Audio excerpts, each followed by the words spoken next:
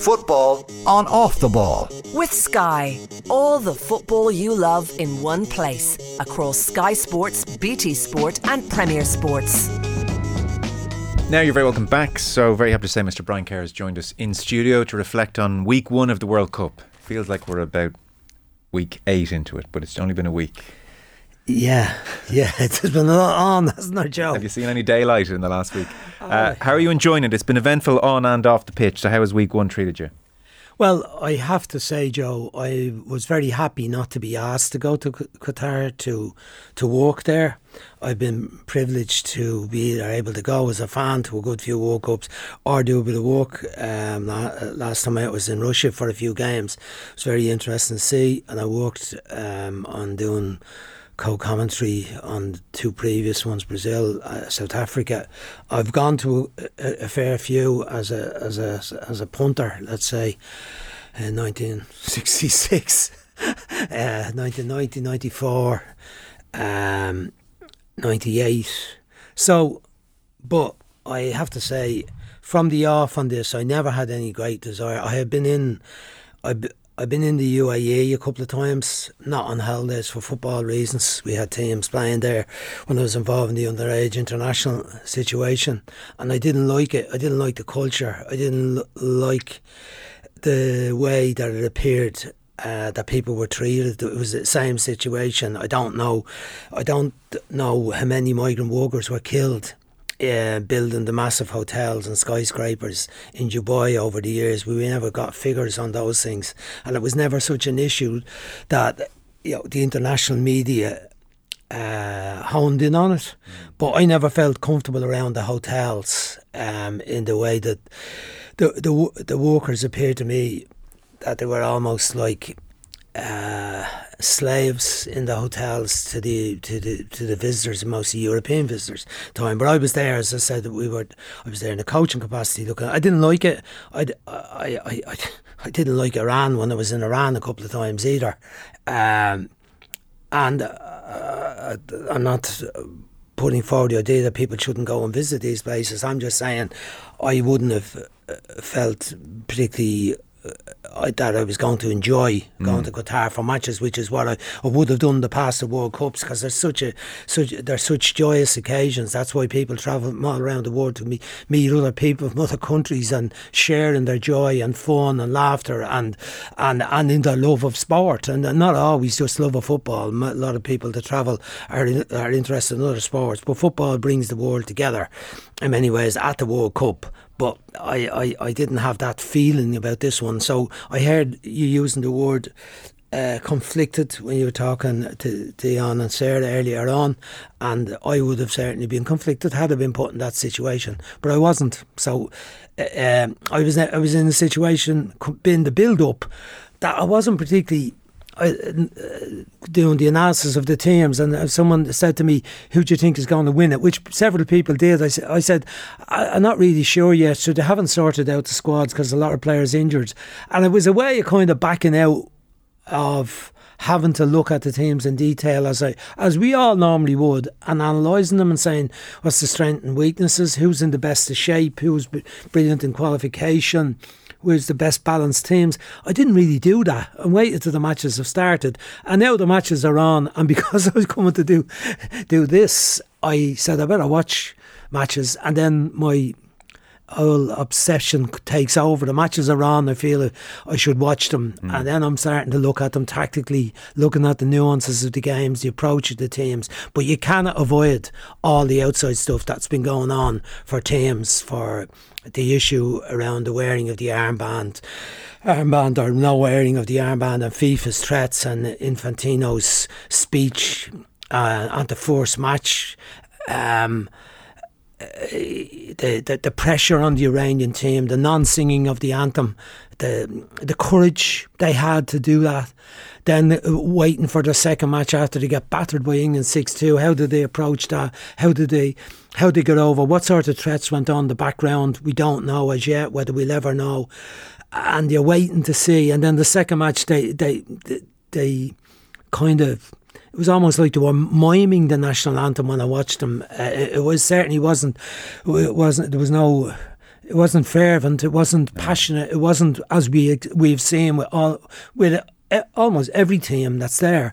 So all of these kind of side things are going on that you can't ignore them when you're watching the games. The lies about the numbers at the matches, the crowds, you can see it in the stadiums that the stadiums there's big gaps in it. As a matter, kind of a little bit of an intriguing one. I decided this morning I'd look how much would it cost me to go to a match next week if I wanted to buy a ticket, and it looked like the minimum price was 300 quid to get into a match, the cheapest ticket.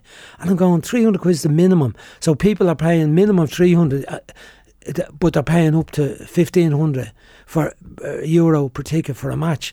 The amount of money people are spending are gone. It's no surprise that the numbers are not travelling from Europe, I suppose, the main. When you look at Argentina last night, it seemed like there was a massive crowd from Argentina and Mexico. It was hard to judge just watching it on TV, but both of them had huge support. Saudi Arabia next door to Qatar, they have huge support there. It's a huge country, big population, easy for them to get there. Morocco looked like massive support as well, not too far away. So those countries have big support, but a lot of other countries don't have big support. And it's the costs, I think. You look at the stuff where people have been getting ripped up off in the accommodation. The accommodation hasn't been built that had been promised in some cases. And they're being charged 200 quid a night for a skimpy tent that's half built and not built when they arrived. And they're chasing refunds. There's just so many elements of it that don't sit well. The confiscation of people's gear on the way in, jerseys with some message on them, like the message of women, life, freedom in the Iranians case, being confiscated. The fact that the stewards or the security have been so diligent in their work, that takes away the joy of the normal World Cup. And we've had to go through security the World Cups for several years. You've been at them. I'm sure you've been at them, have you? Yeah, Brazil. Yeah, and you go through it, and but there's an element of, we know we have to go through this, but there's also an element of respect from that you might have got it slightly wrong by something you have in your bag, and there's a place where they'll store it for you because you can't bring it into the ground when there's a spiky umbrella or whatever it was. But this seems to be kind of just outrageous. The Welsh hats one, where they started to confiscate the hats of the Welsh supporters, and then eventually I heard Noel Mooney, the CEO of the Welsh FA, coming out with a bit of a speech saying, well, FIFA have now allowed us have told us that our supporters can wear these coloured hats. I mean, how awful, how ridiculous is that? And I know it's a different culture. I know, it's not simple. It's not. There's nothing simple about the whole situation. I mean, the idea of it being there, of the World Cup being in the Middle East, I think that's fair enough. I think for too long it went on. It was Europe, South America, and then it broke out and it went to USA 94, and then we had the South Africa to 2010 to back to South America again. You're going, is it fair that it should be like that? Of course it shouldn't be like that.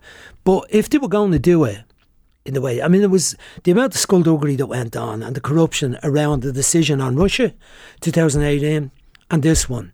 It's just amazing when you look back into it. But at least if it was going to go there, and I had a look at the map in the last couple of days, what should have been done, if FIFA were really honest and wanted to portray themselves as the great world authority on the game who wanted to spread the game, they should have played it in a partnership like the next one with Mexico, USA and Canada, and they should have done it with some of their closest neighbours, the likes of Kuwait, Oman, Bahrain, those ones. Maybe Saudi Arabia in it as well. But they could have used any of that little group around there who are all very wealthy, who had all been capable of building the stadiums. Instead of the situation at the moment where, again, you discussed it in the newspaper review earlier on, where they have boxed 8 stadiums into an area, as I understand it, between about the size of from Greystones to Balbriggan. They've box 8, which are going to be useless in the future for the Qatari League. If the population in Qatar is 300,000 locals and maybe 2.2 million immigrant workers, who you wonder will they all stay, how many will be left after it, but they're not all football supporters supporting the Qatari League, so they're never going to need those stadiums for that. So we've seen this before to a lesser degree in other countries, but if they'd spread it around them, a few of them, I think that would have been more acceptable, might have had more of an impact in many ways. There wouldn't have been so much attention on the defects or the deficiencies in the culture, the treatment of the migrant workers, the treatment of the LGBTQ plus community, attitudes towards women, women's rights. If it'd been spread around more, and the other thing about it is, I mean, it's totally immoral, the spending on this. If it's 200 billion or 300 billion, we won't know what the figures are. There's no shortage of billions to spend on the network, on the roads network. In the current world, in the way things are in the world, surely a few of those countries could have got together and held that World Cup, and the money that was saved could have went to alleviating some of the other problems around the world at the moment. What if I'm not just saying the Qataris on their own, but the rest of those rich Middle Eastern states, if they decided, well, we've agreed to do this, and we will put the money into developing a water system, a proper water system in Africa to alleviate the awful things, awful famines that are happening in so many places in Africa due to climate change. They could have an impact, an influence of 50 billion for stadiums, for roadwork network, for a metro, for a tournament for a few weeks. I mean, it's totally immoral and disgusting as far as I'm concerned, Joe. But look at but you can't put that aside when you're watching the matches, and that's I'm saying that from someone that loves the matches and watches the games, and will enjoy the football and loved Richarlison's goals the other night, and was enjoying watching Mbappe and the thrill of Iran coming back from the awfulness of that day and the 6-2 and the battering they got and winning the match against Wales in the dramatic fashion they did. There's joy in that, and the reaction of their supporters, the reaction of their fans, the reaction of the players and the staff. That's lovely. There's emotion in that, and you have to enjoy that. But still, there's the conflict. Absolutely. On last night's games, so Mbappe at 23 years of age now has 30 goals for France, which is just outrageous. That was his 7th World Cup goal. So only Mbappe and Pele have scored 7 World Cup goals before the age of 25. Messi, for instance, has 8, so Mbappe's already at 7. I saw the word uncontainable used to describe Mbappe by, I think it was Jonathan Northcroft at the game. That's not a bad word. He looks like he has pitched up, looking and feeling absolutely electric. That seemed like a beautiful game last night. 2 teams playing lovely football and thoroughly enjoyable. We'll go on to Mexico, Argentina in a second, which was a contrast. What did you take from Denmark, France? Well, I thought, I mean, we know Denmark fairly well from our regular matches with them over recent years, and we know how well organised and disciplined side that they are. When I say disciplined, I mean that they are very effective with the players they have. They don't have a lot of players of massive international standing, although they have plenty of players playing at a high level. Christian Eriksen's the one that we see most often, and his story in particular is magnificent story after what happened to him at the Euros, and he comes back in. They're a very good side, but I thought it was very interesting how they contained France for so long in the game, but ultimately, and this is what we've seen in the tournament. If you look at some of the trends, in advance, I'll come back to France in particular, but if you look before the tournament, we're looking at how will it be for Ronaldo, how will it be for Messi, how will it be for Gareth Bale, will Harry Kane be brilliant for England? How will Modric still go? So there's they're the older fellas, and then there's Mbappe coming along, De Bruyne not going so well, and these are the stars, and then Neymar is the other one. You're wondering how he influenced the game. And the moments in the game so far, I mean, Ronaldo has pulled out a goal. He made himself a penalty. Didn't play very well in the match. He's probably still a hindrance. I think he's a bit of a hindrance in their team as he was in Manchester United. Gareth Bale has been poor. Similar. Made a penalty. Ronaldo scores a penalty. Bale scores a penalty. Messi scores a penalty. All the first game. The contributions other than that in the match were very poor until Messi did. But go back to Mbappe, the young man. I remember a few years ago saying, like, weren't we lucky to be around to see Ronaldo and Messi's brilliance for so long? Not necessarily in the World Cup, or always in the World Cup, but in football that we see so much of on telly at the top level in Champions League. And then you're waiting on who was going to be the one. And certainly Mbappe has lived up to that. With all the stuff that went on this summer, was he going to Real Madrid? And a lot of criticism around him, that the terms of him saying for PSG, that Macron interfered and said you can't leave the country. You know, the president gets involved in getting a player to stay at the team, but the bottom line is he's probably the highest paid player that ever played football, and he's got all that, and then you got to live up to it. You got to produce the goods. He's on 50 goals this year for the calendar year already across the board with PSG and international football. But he's been superb. The match lighting's up, and again, you said you talk about his influence in the game.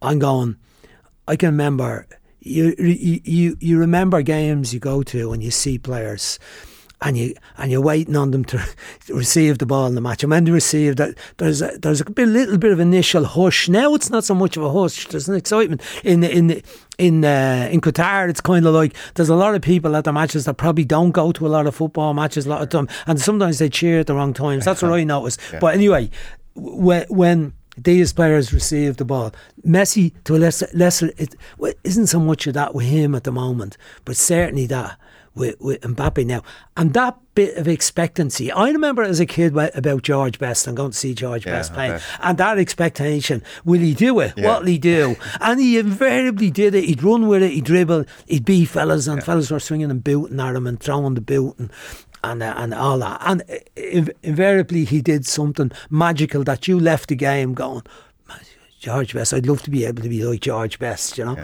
So Mbappe is that one at the moment. Every time he's got the ball in the two games so far, there's been something that's happened. He's not always picked the right pass or had the perfect finish, but he's been sensational. The two goals, and you look at them last night, the first one is a kind of a lovely little one too with Hernandez. The time of the pass back to him, the decision to hit it when he hit it wasn't brilliant contact, but there was enough on it, little deflection, goes past the goalkeeper. But the second one, the speed of movement to be in there at the bottom, Griezmann, the sharpness, and Christensen wasn't as the right back for Denmark, big lad plays at Leeds. He looked around and he looked like I have him. Yeah. And we're in this. It's a split set. It's a split of a second. It's like in the 100 metres. It's just across the line. How did they sort out who won that race? Wait, we see the photo finish, and it's not one in the difference. It's not one. He's in there and he's kind of bundling it in. He has that agility, and he's way up off the ground. He has that agility and strength of thought and decision making, not to get the wrong part of his body to the ball. So he's been, and he gives them a chance. And the way they're playing, I think I heard lads talking to it with John Duggan yesterday about the French system. You look at them; they gave Denmark plenty of time on the ball, Joe. The high press thing that's become the vogue in a lot of football and particularly the Premier League football. Majority of teams play the high press. There's a bit less of it now. Liverpool have dropped off a little bit more. City are still very much at it. Manchester City, Spurs don't. They're very much drop off and let the opposition have it, and that comes into the English thing then. But you look at France, they're dropping off and allowing Denmark to be comfortable, have time on the ball and play the ball around, and it was quite easy for them at times to build up play, and that seems to be to accommodate drawing the opposition on, bringing them out in the goal, not getting Giroud to use up his energy, running around the place, chasing after players, keeping him with a bit of energy when he has got to do a bit of work, but also that Mbappe is keeping his energy for those moments in the game. So that's what I'm going about. Yes. The individual players changing games, individual brilliance changing games. Messi did it last night for them. Richarlison did it rather than Neymar. Richarlison, who he's been very iffy at Spurs, hasn't played a lot, he's been out injured for a month, went off crying last match he played for Spurs, didn't look like he was going to make it, but that was moments of brilliance. Those players, Messi did it. Harry Kane hasn't done it yet. He's played very well in the first match. The controversy around whether he stayed on the pitch for so long after getting a knock in the ankle, plays on, didn't do well in the game, ended up drifting back the pitch. We'll probably talk about that as we go on. But the influence of the special players, De Bruyne, I don't think he's done it in the 2 games. Didn't see any of the game today, but they're beating 2-0. I didn't get the feeling that he was doing particularly well. The other big influences have been the substitutions in the matches. The influence of the manager is a trend, a very important trend, because again we'll probably talk about Silke, what he should have done, what he didn't do. And even manager today, the Moroccan team puts on 2 subs, scored 2 goals. Carlos Queiroz puts on the subs, they score the goals that beat Wales. Should Page have made other changes after the goalkeeper Hennessey's put off? Should he have made a different change and taken off Bale, even though he's the one, because he can't run around, he's not running around. So the influence of the managers, the influences of those special players, there's a trend. Lots of things. Referees, not a lot of controversy about the referees. Interesting that Michael Oliver didn't get a match until today. That's interesting. Who's one of the best referees without a doubt in the world. But not a lot of controversy. No. Not a lot of controversy around VAR. A few very dodgy, soft penalties, all right, in matches. I've seen a few at that yesterday. Which one was it? Anyway, but I've seen a few soft. But generally, the VAR thing hasn't been too much VAR. Not too much controversy. No controversy around the ball. Remember we used to have all that one about the ball. The ball's causing a problem. It's going too far. It's hopping too high. Yeah. The pitches aren't right. The Venezuela's are too noisy, right? All them things are. There's not much about that. No. So it's only about the game and the environment, yes, and should or not should. And I suppose that's a good thing. So look, FIFA can't have any. They can't take any kudos for any of this. But whoever is doing the refereeing side of it, other trends. Just I'd say, the Asian teams, the African teams doing better. The African teams, we used to look at the African teams and say, used to always seem to have dodgy goalkeepers. And like that's too big of a gem. But there's not been bad mistakes goalkeeping, defensively, organisation. They haven't seen that. They've been much more solid. Much better organised. Coaching is standardised across the world. Across the world, so much more easier. better organised across the world. No, even though we've had the 7-0 in Costa Rica, they come back gloriously last night to win last night, 1-0, brilliant. And we've had the 6-2 Iran. They come back from that, but outside of them, there hasn't been. I don't think there's that big divide anymore between the European, South American, African teams that qualify, Asian teams that qualify, Central America to a little bit of Costa Rica. But Costa Rica have come out with that now well. I mean, they hardly had a shot in either match. They had no shots against Spain. They had one shot today. They scored against Japan and they won. We'll take a short break. I want to pick up on the England points with you in just a moment. Our football show coverage is brought to you by Sky. All the football you love in one place across Sky Sports, BT Sport and Premier Sports. Brian Kerr staying with us 3 till 4. Any texts or questions, fire them in 53106. Off the ball. Andy Farrell was almost giddy at the late withdrawal. He wants everything thrown at them as much as possible before the World Cup. I couldn't have planned this better. This could happen. Maybe he did. Subscribe to the rugby stream on the OTB Sports app now. You're welcome back. Brian Kerr still with us. reflecting on week 1 of the World Cup. So we're going to have to keep this answer shorter because we started off just touching on last night's matches. We barely even touched on Argentina. There was a point even in the commentary, and it was, let's say, a stop-start first half, to be kind to it. But there was a point in the commentary where Ray Houghton was just reflecting on the Copa America win and the 36 match unbeaten run of Argentina. And he said, he was almost half talking aloud to himself. He just sort of said, I don't really see it. Don't see it in this team. Yeah, I was the same watching the match. It was hard to believe they'd gone so long without losing the game because there was very little about them. I mean, given the situation, they were poor against Saudi Arabia. Didn't create many chances. Yeah. Messi scored a penalty. And they're under pressure, but they were under ferocious pressure last night, Joe. I mean, they're on the verge of going out of the competition. Obviously, Messi personally is under fierce pressure. But it was hard. Like, you looked at the team, and there isn't pace in the team, the attacking positions. Martinez playing up front wouldn't be particularly fast as a centre forward. He couldn't play it in behind for him. Di Maria on the right side, McAllister. They didn't make a chance really in the first half at all. There was very, very little happening for them, and the midfield was so poor. Rodriguez sitting back between the centre halves, picking the ball. The Paul was never on the ball. The full backs were timid. And they couldn't get the ball to Messi because obviously once the ball was looked like it was going towards Messi, there was a lash of Mexican players closing in them, just the same as the Saudi Arabians did. Yeah.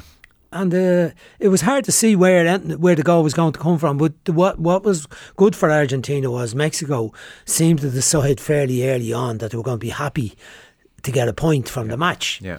And then Argentina were having more of the ball. In fairness, again, the manager made a couple of changes which made the difference. Fernandes come on in the middle of the pitch 57 minutes instead of Rodriguez, and that really made a difference. Messi gets the goal. We'll say out of nothing. It wasn't an awful, it wasn't a huge threat. The pass inside Di Maria and just one touch to set it up and a brilliant finish, and that settled them to a degree. The manager's reaction was to put on another centre back. He put on Romero, changed the system, but they got another goal and it was very comfortable at the end. But it's hard to see them. What's last match is Poland. They'll have a difficult match with Poland. A draw might be enough, but it mightn't be enough depending on the other game. So they've got to go for the win in that game. But I don't see them being a big threat to the main players based on what we're seeing. But the group stages don't always prove to be the guideline for what happens after that. Teams can find form. Teams that have good players and good squads can find form. Probably especially with the short lead-in time to this World Cup in particular. So looking at the back pages, the English media very confused about the Phil Foden situation. If there's a big talking point around the English camp, as well as Harry Kane's fitness, it's Phil Foden, for instance. So they play Wales on Tuesday, I think. So Wayne Rooney, for instance, that was like the big point of his column today in the Sunday Times, and he was saying, like, Foden's the best technical player we have. Gary Neville's saying he's the best player we have. Rooney was saying for him it would be Foden, if they're going with their current formation, it would 100% be Foden on the left, first name on the team sheet, and let Saka and Sterling decide who plays on the right, either side of Kane. The other point he made, be curious for your thoughts, he was saying he would take out Mount and he would put Bellingham in where Mount is, and he'd put Phillips presumably, or if he's not fit, Henderson alongside Rice. He said Rice needs a defensive partner. And he said that might sound like a very defensive thing I'm saying, but actually with Rice on his own there, without a defensive partner alongside him, if Bellingham's pushing forward, he said England's fullbacks stay deep. So actually, counterintuitively, he said this would allow England to get further up the pitch if we go back to that Rice and Calvin Phillips partnership of the Euros. So he was Mount, out you come, Bellingham, you go further on, and we get someone else in beside Rice and let the fullbacks push on. So that's a bit for Gareth Southgate to think about. Well, okay. Foden first. Foden first, and who's saying what, right? Because I think all these people are suddenly able to say all these things. After game 1, 6-2, it was football's coming home and we're brilliant and we are sensational, and all the manager got it bang on, sticking with Harry Maguire, stuck to his guns with Sterling and played him, got it bang on there as well. went for Bellingham in the middle of the field, didn't play Phillips, didn't play Henderson. Manager got it bang on. True. He's a hell of a manager. Doesn't go so well because they're playing against, and that's what I mentioned earlier to you about the narrowing gap between the European teams and the others, let's say European, South American and the others. So we now have USA and Canada being very competitive, as well as the African teams and the Asian teams. And they came up against a USA team, American team, very, very well organised, very confident. Two old boys in the middle defence, Zimmerman, Ryan playing exceptionally well. Robinson, fullback, and Dest getting up and down the line. And suddenly England's full-backs were pinned back a bit, but with they lost out in the middle of the pitch, with the energy of Musa, Adams and McKennie around the midfield area, and they never really got on top of it in the game. It was a slower build-up. The Americans were clever. They allowed them stay on the ball sometimes. Sometimes they come in and pressed. They jumped out and pressed on them and threatened them. But England never got a flow. Harry Kane started dropping back further and further in the match. Bellingham wasn't as vibrant as he was in the previous game because they're playing against better players than the Iranian players. They're players who are playing at a better level around Europe. You look at those lads, they're playing in Germany, they're playing at Dortmund, they're playing at Leeds, they're playing across the board at a better level than the American players previously, and they know tactics. They know the English players, some of them are playing in England, they're hard playing. So there's a little bit just respect. Pulisic was outstanding, picking up the ball, running at the English defence, everything we got the ball. So where should I go for the next match? So Foden, yes. Foden, surprised the answer he gave. He asked the question, why did you not bring on Foden? He said because he doesn't play in those midfield positions for his club, which means that he's only considering him for one of those wide front players to the side of Harry Kane. And he brought on the two extra players. He brought on Rashford and Grealish. So that means Foden is number 5 behind them, which is a bit... It can't be right. No, it doesn't seem... Now, I'd always give the manager the benefit of the doubt. I'd always think that the manager knows more than anyone else, and plenty of times I used to be frustrated in my own head about people saying things, media fellas and journalists kind of, saying things, I should have done this and he should have done that. And I used to say, the manager who goes to as many matches as he goes to and he sees every training session and he sees is entitled to make those decisions. But sometimes maybe, Joe, you're in too much of a bubble surrounded by people who think the same as you do and kind of know the answers that you want to hear when you ask them questions. Agree on everything. Funny, Neville said he was almost wondering, has something happened? He was at that much of a loss. That's the point I'm trying to say, that did something happen that Foden isn't right, that he's saying I can't. But, and he's not going to tell us obviously publicly. But I think it'd be changes certainly now. I mean, that was the first time I think since the Euros semi-final and final that he played the same team in 2 games in a row. Right. Because you win 6-2, your automatic one is, Jesus, we were great. Well, now we can see 2 goals, but we were great. And the presser, everyone would go for it. But in this tournament, it's conditions. The gaps are short, not that short between the games. Yeah. The other things that managers are going to have to deal with is grumpy squads. It was bad enough when you're 23. Now you're at 26. You have a lot of fellas hanging about, not getting not getting on the pitch. With the longer extra time, there'll be more opportunities, more subs. They're using 4 and 5 subs, but you still got to be careful of that. But he will have to change. And will he change and do something dramatic and put Foden on? I'm not sure about the one. What you said about Wayne Rooney, him needing Phillips. I always see Phillips and Rice in there and I always go, what does Phillips really give you? I don't see a great range of passing with him. Rice a better range of passing, and I think he's better at intercepting things, and his ability to run forward from the middle is better if he's playing with a partner. But I don't think they should go back to playing the 2 holders again. I think they've got so much talent in the attacking positions. Yes. They should stick with that. Okay. On Brazil, by the way, what did we make of them?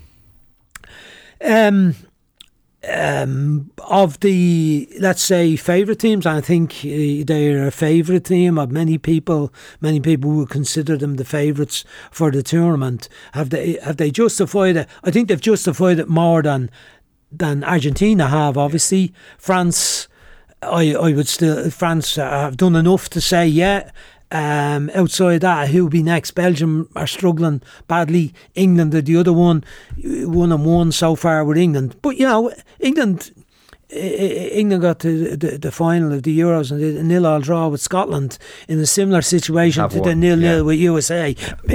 But Brazil, I think, been good. The Neymar one might not be a big problem for them. Weren't tested at the back against Serbia. Thiago, Marquinhos, very, very comfortable. Danilo, Alexandro, 2 full-backs in Juventus. Haven't been great at Juventus this year, but they weren't tested the other night. Mitrovic didn't look in great nick. Tadic, they didn't even play Vlahovic. They brought him on when it was too late. There'll be harder tests for Brazil, but very exciting in the front positions. I don't think they'll get away, excuse me, Joe, with that combination of Casemiro and Paqueta, the West Ham player, playing the middle of the field together. I think they'll need to, when they get against much stiffer opposition than Serbia provided, I think they'll need a Fred. Yeah.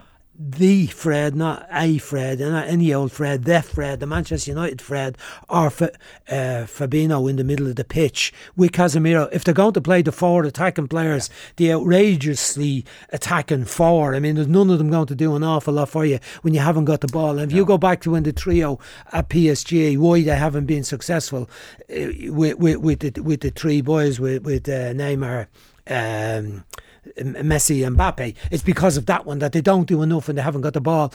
That could become a problem for Brazil. But Richarlison didn't do much in the first half. You'd have been taking him off if you didn't know him at half time. He got 2 sensational, 2 great goals, and there's a lot of potential. Look at the bench and Anthony coming on, and Firmino watching at home, and Martinelli not playing. Apparently Fred was in there alongside Casemiro, but Richarlison of late has been so irresistible that TJ has said, oh, okay, well, let's just try and get away with one and you go on as well. But it'll be hard to see him stick with that across the tournament. Germany then against Spain this evening, so that's going to be interesting. We didn't touch on Spain. Did you see, and it's very hard to judge them off one game, did you see anything from Spain to make you think actually this group might be ready now as opposed to in 2 years' time or 4 years' time? Well, I think the first thing is they've got a great manager, a tactically astute and courageous manager. Why do you say courageous? Because I see him leaving out players that the public and the Barcelona and Real Madrid fans would probably at times say should be playing the team over, not just for this competition but in general. He goes by his own opinion and sticks with it and is not prepared to upset people, and he's a very experienced manager. He comes across quite dour, I think, at times, but that's probably we don't get the full feeling for it because he's always speaking in Spanish nearly when we hear him. But you saw what he's doing now for this World Cup, did you? Go on. Oh, he's doing he's got the headphones on and he's a microphone, and he's speaking directly to the fans, and they can send him questions, and he's answering them. He's holding court on sex the night before matches. He's doing all. See that mention. Oh yeah, he's skipping the media, and he's doing the media, but then he's holding court directly to the fans actually. So I think he's trying to reach out a little bit. So look, they didn't have that in your day. No, but he's embracing all that. Talking about those sorts of things anyway. Sure. But look. Brilliant, and the start, 7-0 against Costa Rica, sensational stuff.